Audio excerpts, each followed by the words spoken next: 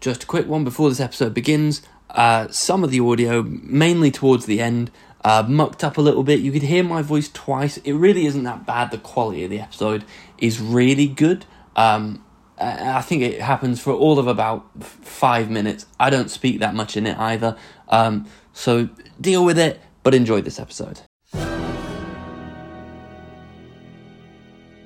Yippee-ki-yay, mother podcasters. Welcome back. It's a brand new episode of your favourite podcast. It's Died Hard, a podcast that just won't give up. Keep coming out with brand new episodes because there's an endless amount of incredible comedians that for some reason are all willing to talk to me. My guess is they've not listened to the podcast yet. In this case, I don't know what it is. This comedian is a particularly great comedian. I had a really great time chatting with him. And, you know, if I have to get up really early in the morning for a podcast, it probably means the guest is Australian. And we love a bit of Aussie comedy on the podcast. We had a great chat. It was particularly brilliant. One of my favourite episodes that I've recorded, which is always fun. I always like to come out of the record feeling like that. So please welcome to the podcast, the gutless wonder himself. It's Daniel Connell. Thank you, mate. Thanks for having me on. Not a problem. How are you? I'm really good, thanks. Yeah, it's still summertime here in Australia. We're getting the last little bit of summer, 1 month to go. I live in Melbourne, and to be honest, it hasn't been too brutal of a summer just yet, but we're expecting some 40-degree days in February, so I don't mind them. I like a bit of heat. See, it kills me. We managed 40 degrees last year. I think it was 41. And I genuinely wanted to die. I think I spent like 8 hours that day in a bath. Yeah. But not even with any water. I was just like, I think this is the coldest surface in the house. I'm just going to lay here. Yeah, right. I didn't even realise you got to 41. You could get to 41 over there. Well, that's the issue. We shouldn't be able to. But we've really mucked up at some point in our history. Something's happened. Yeah. Something's happening. Yeah. Yeah, over here at the moment it's summer, but there's floods all up in Queensland, and it's raining everywhere, and yeah, it's a bit different. Yeah. The cricket's getting washed out here and there. I think it's become a weird theme for this episode of the podcast. Well, this season of the podcast. That I think for whatever reason, just whatever's happening everywhere in the world, there's a real theme of there's a climate crisis, and we'll mention that in the top bit of this podcast. There you go. And I think, because I've had so many guests here where we're talking about winter, and like we've had really bad flooding here in the UK, and then like we always open with like, yeah, there were floods, but we're fine, or like it's unusually cold, or it's unusually warm. Well, maybe you can cross over into that as well. Make it a climate change. I'm thinking Greta Thunberg for the last episode of the series. Yeah. Let her listen. She's free. So, Daniel, we were talking in the pre-record that you're kind of ramping up to festival season, because that's what's going on in Australia now. Do you want to kind of talk about like what's going on in that process? If you got shows coming up, what's that looking like for you? Yeah, so it's pretty much the same every year. I've done stand-up since 2009, and I've done a solo show at our Australian festival season every year since about 2012. And you basically, the festivals run from now, Perth Fringe is on now, mid-January to mid-Feb, and then Adelaide, Canberra, Melbourne, Sydney and Brisbane, basically. That's how it runs. It goes up until about May, June, and then there's not really any festivals for that back 6 months of the year. So you kind of, my year normally looks like I really do all the festivals for the first 5 months, and whatever other gigs come along. You know, there's always the club gigs and the corporate stuff on top of that. And then from June to December, you're kind of writing the next year's show. So that's the cycle I've been in for, what's that, like 11 or 12 years, just continuing that thing and trying to get better and write a better show each year. And I really enjoy the challenge of getting to June the 1st, when I start writing a new show, and really enjoy starting with that blank page and just trying to work up enough gags to fill 55 to an hour, basically. Yeah, that's great. And I've seen the shows that you've got on YouTube. You've got a couple of hours on there. Yeah. And it really is, like, I think it was one of them things where it randomly came up in my For You on, it might have been TikTok, that there was a clip. Yeah. And I was like, oh, I'll see if I can find the rest of it. And they are, like, this is the compliment section, by the way. Oh, they are great shows. Thanks very much. I really found there was something about it, and I've mentioned it before on this podcast, that, like, I always find there's a certain level with Australian comedy that I'm like, I feel oddly comfortable watching this. Like, it very much feels like someone's often having a rant at me, but I like them enough to be like, that's cool, we're mates. And he does this sometimes. And I think it's the energy that, especially the last show that's on your YouTube, that I was like, oh, it really has that energy of, like, it's a close mate who every now and then goes off on one, and you're like, that's cool, let him do it, let him say it. Yeah. But it's a really good kind of tone, I found. Yeah, cheers. I do like to use it to just get a couple of things off my chest, certainly. And it's nice to just squeeze those things, the rants, into shows. So I generally try and have like 35 to 40 minutes in the show that is going to work anywhere in clubs, and that's quite punchy, and that's kind of littered throughout the show. And then I always like to have some sort of maybe 10 or 12 minute story, just that's a bit longer, that I can come back to, that sort of glues everything together. Yeah. So the first one released, the Gutless Wonder Show, that's my 2022 show, and I reckon that was the best I've done it. The best I've come up with, where from start to finish, it's kind of made the most sense and just smoothly run for 55 minutes. And it was definitely the most attended one I've had in Australia when I was touring. And obviously on YouTube it's gone really well. The second one was my 2021 show, which I filmed on the same night. And I'd sort of added a bit of older stuff into that, and chopped and changed it, but I was still happy with how it came out. But in hindsight, I reckon I could have just done the one and then held off a little bit longer. But I had the cameraman was a few friends that came from Canberra, which is about a 6-hour drive from Melbourne. So I thought, while they're coming down, I might as well make the most of it and do two in one night. Yeah, and I think, to be fair, I did wonder when I saw them, because they're both in the same location. I was like, is he just a really big fan of this venue? Is this just like, this is my place, like I perform here? Yeah. I made it look like this is a bit behind the scenes. So it's the same crowd for both shows. Yeah. They came up on the same night. It was a Saturday night. We did the first show at 6:30, and then I fed them in the break. $20 tickets. We fed them nachos in the break. You personally fed them? We had, yeah. I was mingling with them, but they had some cooks at the venue, some volunteers do it, and then I shaved in the break. I changed my shirt. I changed the stool around, different coloured stool. I got the crowd to reverse their seats, so if you're at the back, you're at the front, and just fully made the cameramen switch their positions, the locked-in cameras. So yeah, to make it look like I'd gone back after the success of the first one. That's a great scoop. I admire the effort to do it, but I can't help but wonder how, as a crowd, you feel when, like, some guy's like, I'm just going back then, and comes out clean shaven, completely looking different. Yeah, I told them all what I was up to, and they all found it quite hilarious, which helped, because they were all in a good mood. But because all my friends are doing, spending 15,000 Australian on filming the same one twice, and then cutting it up, wearing the same shirt and cutting it up with the same crowd, different crowds. I just thought, well, I'm going to get my money's worth and get two for the price of one. So I've got a great crowd here. You can twice, it's fine. Yeah, and like if you fluff a line, you just say it again, and they all know Like you can just edit it out. That's the beauty of it. I find like as well, I watch quite a lot of people who do gigs like that they record that they're like, yeah, I could say it again.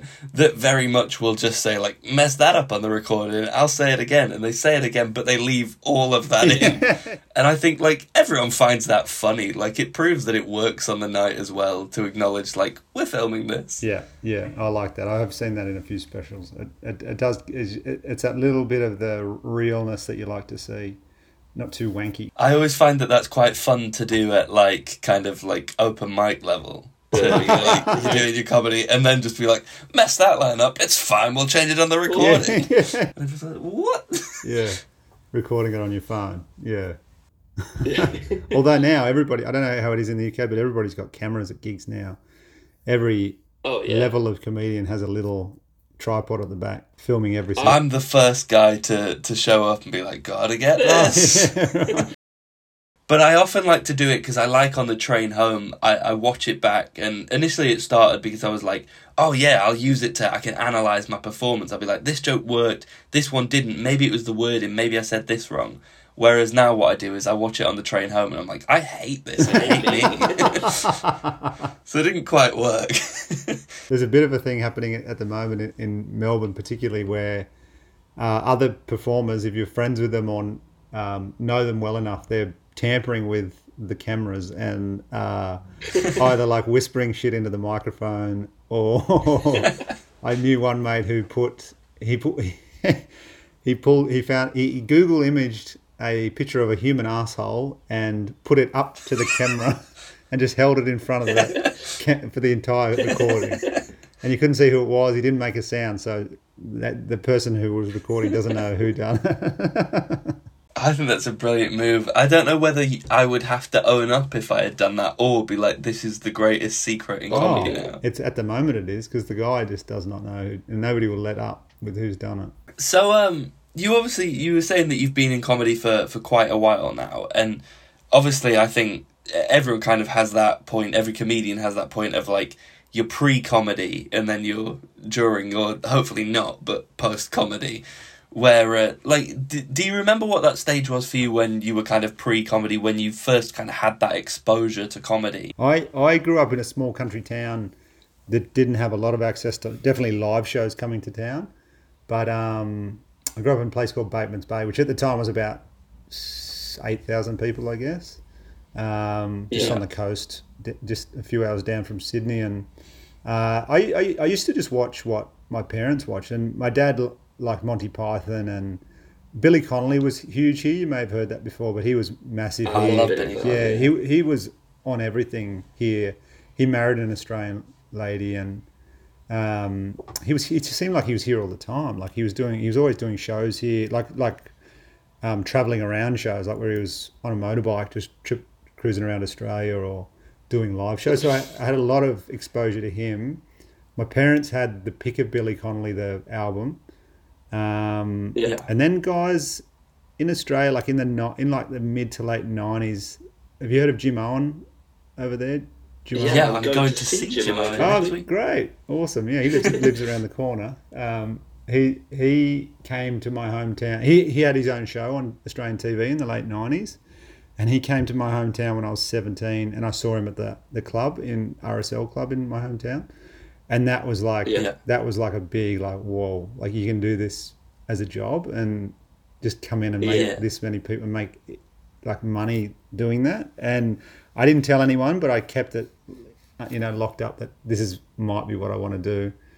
Obviously, and then in my head I'm like, well, I am terrified of public speaking, so I'm going to have to practice that a bit before I try.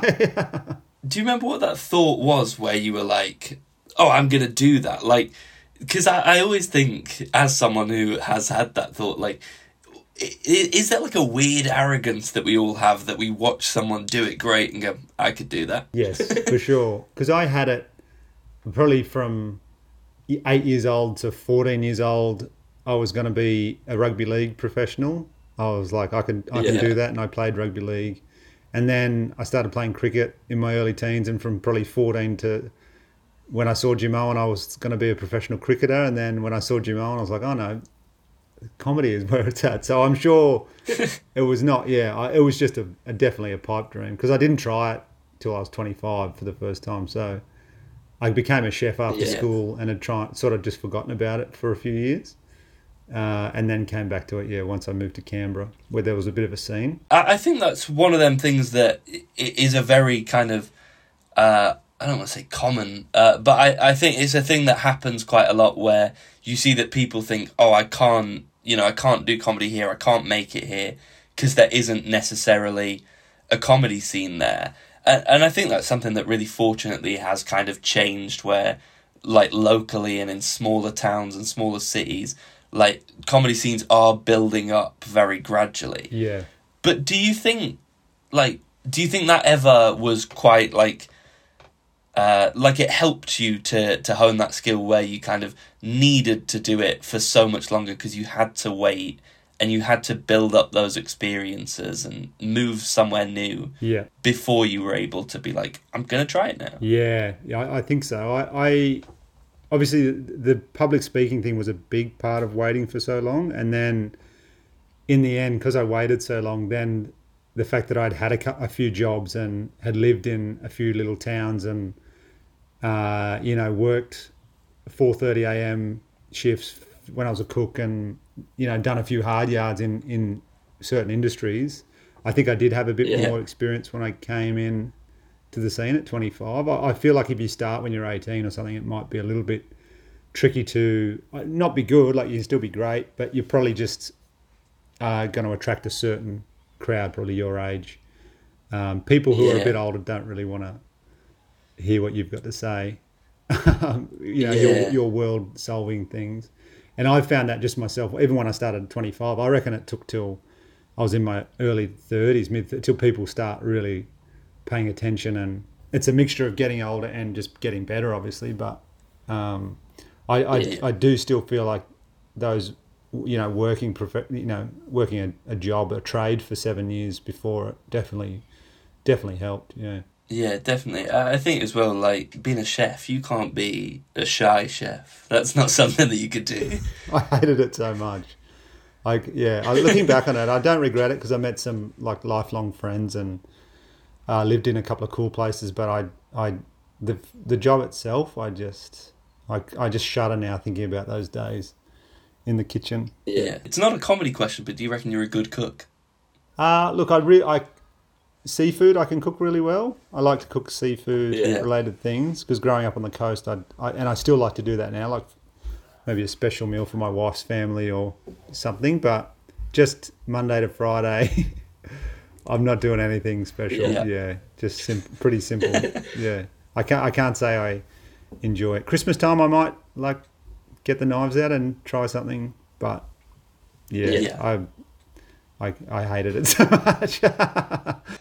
See, that was just, I had a genuine intrigue where everyone that I talk to that has at one point been a chef or some kind of cook is, after they've left, are just like, I don't want to cook anymore. Like, that's ruined for me. No, like, people have said, like, could you, like, maybe retire and run a little cafe or something, and I'm like, no, absolutely not. It's like, I could, but I won't. Yeah. I'm so glad that the closest I got to chefing was I used to be a line cook in McDonald's, so I used to flip the burgers. But I hate making burgers, but I love cooking everything else. Okay. But burgers, I think I used to do 2 a.m. till 10 a.m. in McDonald's, and I was like, I don't like that. So I had to give that side of me up. Yeah. See, those hours, even, no matter what you're cooking at those hours, it's never going to be fun. No. It's a sad hour to be cooking burgers as well. Yeah, because and the clientele you're getting, then they're not going to be that. Yeah, they're all drunk. Yeah, exactly. If you were at home cooking a burger at 2 a.m, you're getting sanctioned. Something's wrong with you. Yeah. So I think we should maybe close our McDonald's like 11. Yeah, exactly. 11 p.m. Be like, right, we're shut for the night. We'll see you at 6 breakfast. Yeah. But no earlier. Yeah. So obviously we've talked about kind of like how you kind of was like, I want to start comedy, I want to get into it.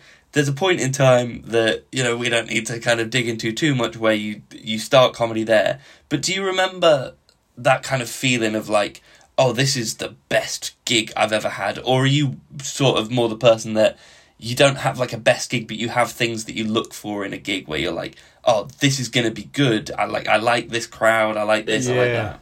Yeah, I've always tried not to think too much about, even if from the MC it's a red hot crowd or, this is going to be a good one or this is going to be shit. I try and just, really just focus on. I've always been a mumbler, so I really make sure I'm speaking clearly before I go on. Like I do a few vocal warm-ups and just little things with my lips just to get my lips moving, because if I don't, I just sound I'm a bit hard to understand at times if I'm rushing. And that was certainly a thing early days I had to really watch and work on. I had this weird speech thing until I was about 7, so it's kind of still lingers if I don't get things moving. Like even before this chat, I just had to do a few, the lips, the teeth, the tip of the tongues just to get things rolling. Yeah. Which is the most satisfying things to say. Yeah. Thick black beetles leak thick black blood is a great one. That's always trips people up. I've never heard that one. I often do Betty Butter bought a bit of butter, but she said the butter's bitter. If I put it in the batter, it'll make the batter bitter. But 'twas better Betty Butter bought a better bit of butter, because a better bit of butter would make the batter better. That's awesome. I have to do that one. That is a long one too. That almost sounds like British hip hop. Sounds like. I always think maybe if I did it enough, I could be the next Eminem. Yeah. I think you're onto something there. So I think I've always focused on like just speaking properly and what my first joke is and where I'm headed. I've had times where, I've been in the gig and it's been like, wow, this is just doesn't get much better than this. But then as soon as you think that, you like, things start going weird.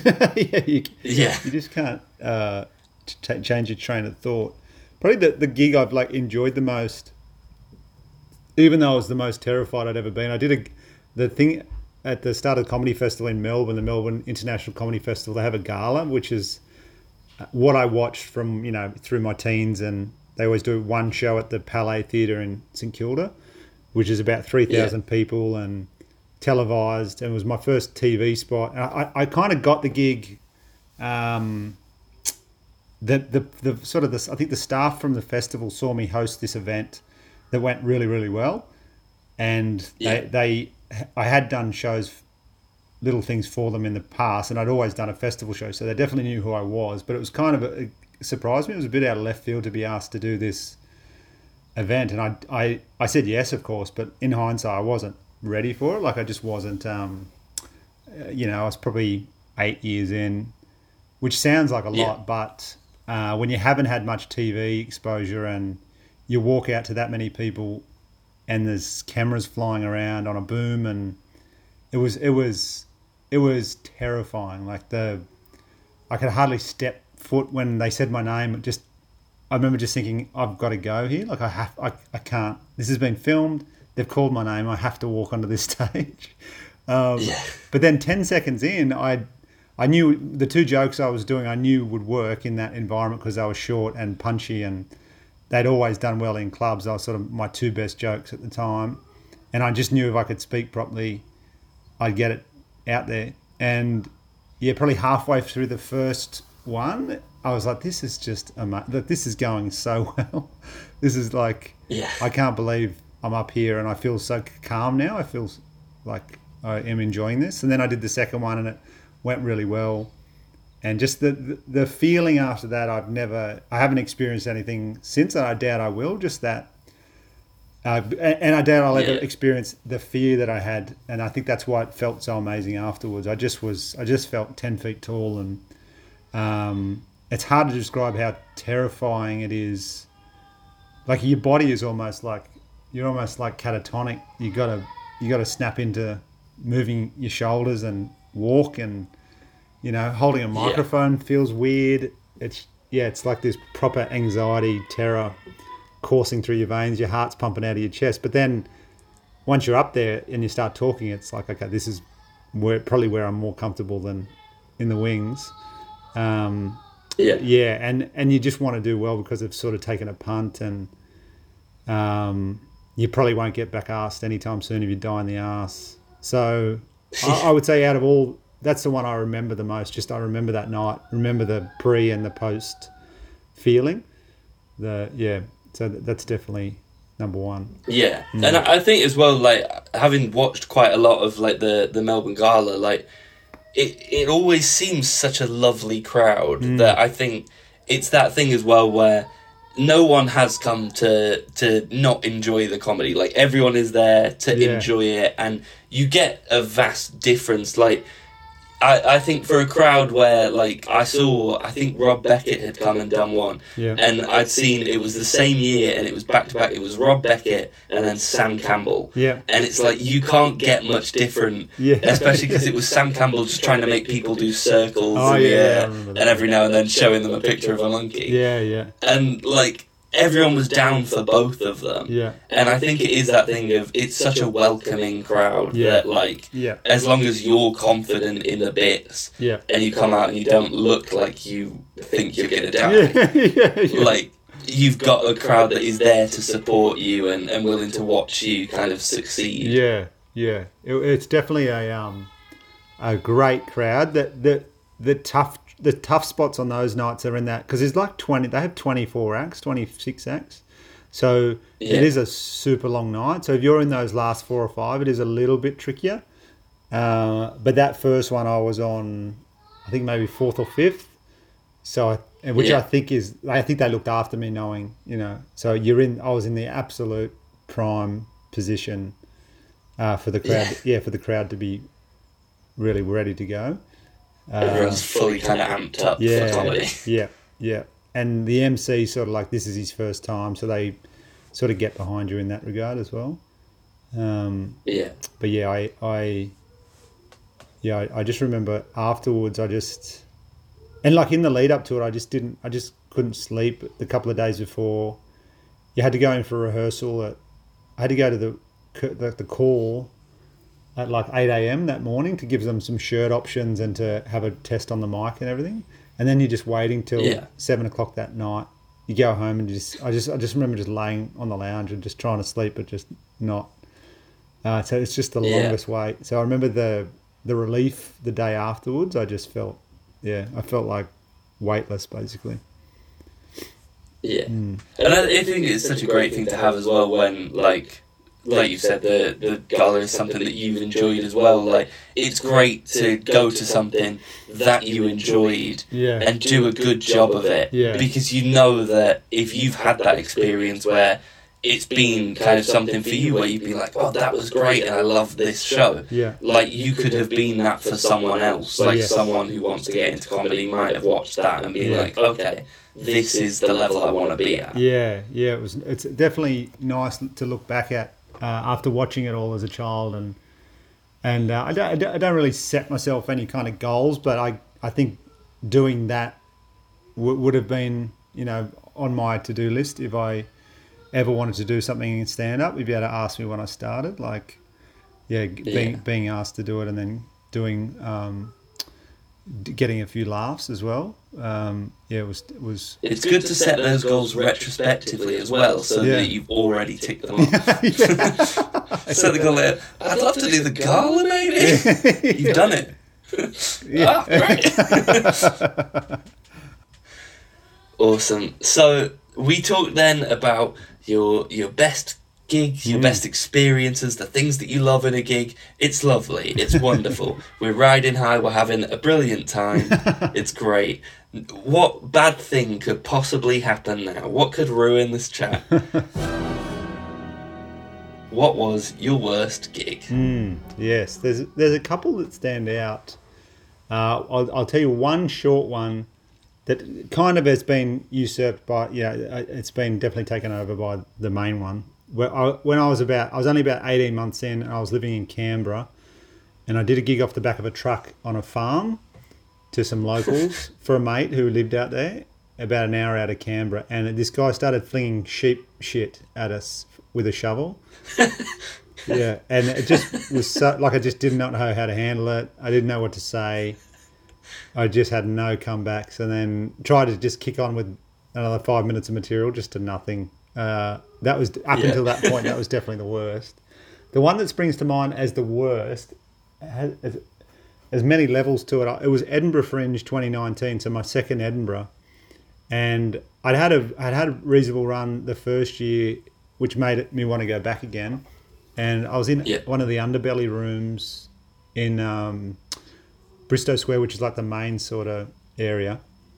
And the run, like it was probably like 14 or 15 shows into the run. The run was going very well, and I had a really good time. I was like 7:45 at night, and flying was working really well. Which is a great time for an Edinburgh gig. Yeah, I was getting good numbers in, and I had a review night on a Saturday night, and I had an Australian producer, my friend Rebecca Austin, and she was like, we'll get all the reviewers in this night. It's going to sell out. Like, it was going to be my second sellout of the run, like 100 people.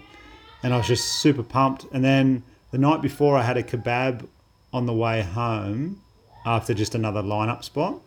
And I just woke up with the runs, as you guys call it, I believe. We call it the shits. But yeah, we do. Yeah, but we have both. The shits, yeah. Well, yeah.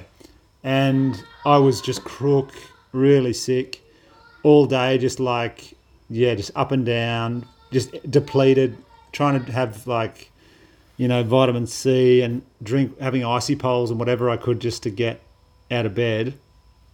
And we were like, well, these reviewers, they can't change because there's so many shows. If I don't do tonight's show, I'm not going to get reviewed.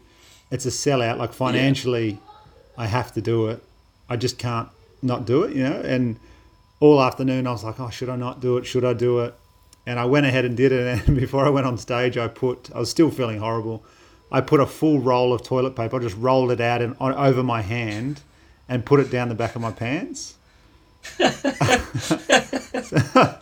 And I went out, and normally before a gig, like you're talking about it before, about like a gig going well or what your feelings towards it, like, they were pretty chatty, like the crowd was pretty chatty when I was backstage.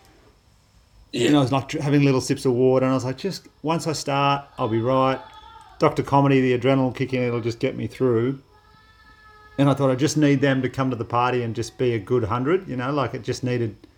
And they were the most. I didn't want to ever reference that I was sick. I didn't. I didn't, and they were just the most quiet 100 people I've ever gigged to in my life. You could hear a pin drop, little chuckles here and there. The worst gig I'd ever had, let alone at that Edinburgh Fringe. Like I just didn't know what had happened, and then you start thinking about the reviewers being there. I'm feeling horrible. I'm just sort of just saying the words for the last 20 minutes. It finishes, and I just feel like shit in like more ways than one. The gig was horrible. Reviewers were in. People like, I used to hand out like fridge magnets or something at the end of the gig. I just didn't do it because there was just no point. I didn't want to face these people that had just listened, and it was so bizarre. It was just like everything lined up that night to be horrible. And then, like, the next night, you come back to, like, 30 people, and it's great again. And they're laughing all the way through. The reviewers are gone. Yeah, the reviewers are gone. It was just this... Yeah, it's just... I can never get that back. And I don't, like, think about it. I don't lose sleep about it or anything. But it's a good story to tell because it was a horrible experience. I love the thought of a man who's resigned himself to, like... There's nothing I can do. I'm going to have to put the toilet paper there because inevitably I'm going to crap myself. Yeah, it's going to happen. And it was, I was happy to get the money because it chips into the cost of going over there. But it just didn't. I think all my reviews were like either 2.5 or 3 stars. It was all just that middling that don't do anything to sell you any more tickets. Where if that night's shitting or not, if that's 100 ripper crowd and they get a few 4s or whatever, it just would have changed that last 2 weeks. But that sticks out as my worst experience. And I've had gigs like that since where sometimes you just walk out and people are just really quiet. But I've sort of worked on better emceeing, almost emceeing your own show to chat to the crowd, because I never used to chat to the crowd. And when I came back from that 2019 Edinburgh, I was like, I'm going to start working on crowd work, talking to the crowd. And it's definitely, that's why I'd love to come back to Edinburgh and have another go, because I think crowd work and just chatting to them early really works, especially there, because it's a real mixed bag of crowd. There's always, in Australia we're performing to Australians basically, but over there you could have 6 or 7 different nationalities in your 30 people, which I think helps to just break the ice a little bit and get everybody on the same page. But that's the one. The shitting myself in Edinburgh. And I think that hits a new calibre of, I was going to say highs, but lows for the podcast. I love a story where, most people, they read, the question's like, what's your worst gig? And it's always like, I told this joke wrong and then I spiraled. Yeah. I love it when someone takes the assignment as like, I was dying. I was on stage. There was 90% chance I was crapping myself. Literally. I love the difference and it's great to hear both sides of it, but I do get very excited when someone's like, wasn't even the fault of me. It was there was a crowd that hated me and my body hated me. Comedians love a death story way more than they love a good story. You catch up with mates and they're like, have you had any shit ones recently? That's all they want to hear about. I've talked to quite a lot of comedians that are doing this about, like, obviously I have the question about what's your best gig that I have kind of had to rephrase to, like, what are things you look for in a gig? Because I've noticed there is a thing that... Oh, hello. I do that. I do the thumbs up on the screen. And I've noticed there is a thing that, like, you mention it to people and they never know. They're like, well, I don't know what was my best one. I don't remember a good gig. And I'm like, did you gig recently? They're like, yeah, I gigged on Saturday. How was it? It was great. Yeah. Like, there you go. That's a good one. But no one, we never think about that. We don't, because where's the fun in that story? To be like, I did so well. Yeah. It would be nice. It's very hard to put a joke into it. Yeah, exactly. Yeah. Yeah, I remember coming home from that gig and just telling because I was staying with obviously comedians from Australia who were over there as well, and it became a good little laugh by the end of it. We could all laugh by the end of the Fringe about me making a nappy for myself before the gig. That's I love when I can be halfway through an episode and know what the title of the episode will inevitably be. So, Daniel, you've been in comedy for quite a while now, and obviously, I think you inevitably everyone's had their fair share of bad gigs or even just rough gigs. Yeah. Is there a bit of advice that you've learned along the way in terms of performing comedy or writing comedy that you think, like, either someone's told it you or it's just something that you would say to any comedian that is like, I would say this to anyone that's wanting to get into comedy or early doors in comedy? Yeah, I would say from what I know now is just purely like they just happen. Like, bad gigs happen. Doesn't matter. Like, you speak to any... who you speak to your most favourite comedian all time, and they have had bad gigs. Every big name I've ever spoken to, we've talked. They happen. It just corporate things. I've heard of like big Australian famous names going to corporate gigs where the people like cheer them like they're a superstar walking onto the stage, and then they just die for half an hour. And you hear stories like that. And you're like, fuck, like, well, of course it's going to happen to me if it's happening to them. This big superstar. So I think it's just a part of the game. I think they're good to happen to you early because it just thickens your skin up a bit. You see some people really take it to heart, and I go to open mics here where I'm trying new material leading up to festivals, and you see some people have a bad one, and just you can tell it's really getting to them, but you're just like, it's just a part of it. Like, you've just got to cop it on the chin and. If you just really worry about your material and writing the best gags you think you can write and focusing all your time on that, and then going out and doing the shittest of gigs and doing gigs regularly, everything else will take care of itself. The shit gigs will get less and less over the years. Yeah. And, you'll just become way more confident. And if I have like a night now where I try some stuff and it falls kind of flat, I don't even give it a second thought. I just listen to it the next day, and I go, oh yeah, that isn't funny. It needs to be better. But yeah, I don't. Yeah, it's just. I think if you just worry about the material and trying to write the funniest thing you can and gig a lot, then the shit ones will become less and less as the years go on.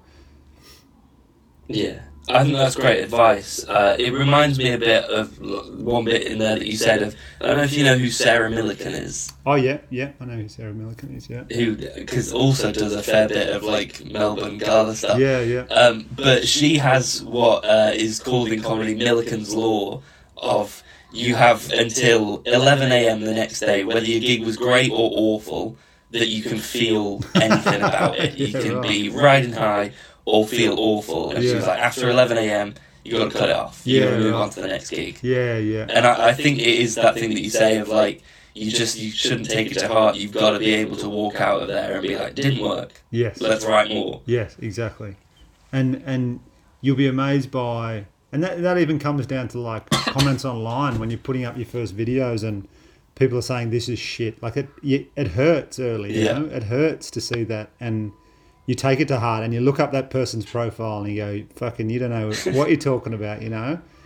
I've never replied to anyone, but I remember those comments early days when I put out sketches or, you know, that would burn me for a couple of days. And I get them now on a TikTok. It doesn't even like go into my brain. It's just a part of it, you know, like comedy is, you know, you don't like every comedian, so every person isn't going to like you know. And some nights in a and I think some nights in a shitty open mic, there might be 20 of those people in the crowd, and that's just how it goes. I remember the first time I got any kind of literally any comment on the TikTok I posted in my stand-up was some guy just commented like, wasted 2 minutes of my life watching this, and I was like, for ages I was like, I shouldn't reply to this. I did eventually reply, which is like, and you wasted more typing a comment. And then he deleted his comment. And I stood by that one, but I did learn from that, like, because I felt, having typed that, I thought, oh, it's funny, and then I typed it and sent it, and then I was angry. And then I was like, it's best never to reply. Yeah, that's exactly what they want. They're fishing, they want a little bite. And I see comedians getting fights with, and I'm just like, what are you doing? Just put your laptop or your phone down and go and have a cup of tea, you know? Yeah, and when you're at that professional level as well, like, I think there's really no need to kind of get back at them, because also if they're like, you're not funny, it's like, one of us is paid to know what funny is, and it's not the person that's commenting like, this isn't funny. But like I say, everybody, I would never comment on something. Like, if I was just a punter, I don't think I would ever just go on a Facebook post and say I don't like this. I think I'd just say I don't like this in private and move on. And maybe block having to see You'd find them after the gig and go, didn't like that one bit. I thought, this was wrong and this was wrong, but I'm saying it to your face. Goodbye. I just think time in the game, and if you head down, bum up, and you're writing constantly and you're gigging constantly, then only good things can happen, I reckon. Yeah, definitely. Well, Daniel, this is for me always the saddest part of the podcast, because this is the bit where I have to kind of bring it in slowly to a close. But I obviously want to provide kind of as much of a platform for you, because you'll have so much coming up. So when I say as much of a platform, I provide 1 whole minute for you to plug whatever is coming up in the future, any gigs, any social media, anything that you want them to watch or do or action. This is your time to promote it. Yes, well, first, for all your Australian listeners, which I'm sure there is many. There's a fair few. Oh, great. I'm touring... 50%. Oh, really? That's awesome. I'm touring Australia starting from in 2 weeks. When will this come out? Probably in about 2 weeks. Okay. When this comes out, I'll be probably in Perth Fringe. I'm doing all the festivals with my new show, which is called Little Aussie Battler. All brand new material from last year's show. So I'll be in Perth, Adelaide, Melbourne, Canberra, Brisbane, and Sydney. And then back half the year, I'll announce a bunch of new dates in different places around Australia.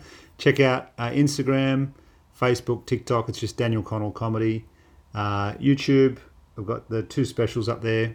If you want to watch that, just look up Daniel Connell Comedy in there at the top of my page. You can check out my website, danielconnell.com.au. It's got all the info for shows and tickets and all that coming up. And I think I'm running out of time, but I made a little sketch series called Dan About the House over summer, our summer, and I put 7 little clips up there on my Instagram. You can check those out if you feel the need. Nice. Was that inside of I like that you...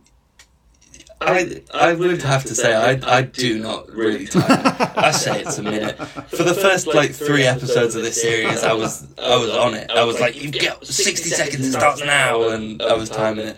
And I've fallen off doing that. It's good. I got bored. It's good because it makes us. I had to really switch on then and think about what I had to say. So if you didn't say it all stemmed from people will just waffle on otherwise. Yeah. Season 1, the plug-in minute was about 5 minutes per guest. Yeah. And so then I thought, if I tell them up top, you've got a minute. Yeah. That's no one's going to go for it. Yeah. Awesome. We'll do a quick outro of the podcast, and then I'll cut you free. So, Daniel, thanks so much for coming on the podcast. It's been an absolute treat to speak to you. Best of luck with all your upcoming shows. But now is your time to say goodbye as well. No worries, Ben. Thanks for having me on, and thanks for getting up at what time is it there? It's 8:30 now. 8:30. That's all right. This is a normal day. Yeah, that's all right. Actually, but it's Sunday morning, right? It is Sunday morning. Yeah. So thanks for doing that on your Sunday morning, mate. Appreciate it. Not a problem. You're doing this for free, so it's all good. Oh, what?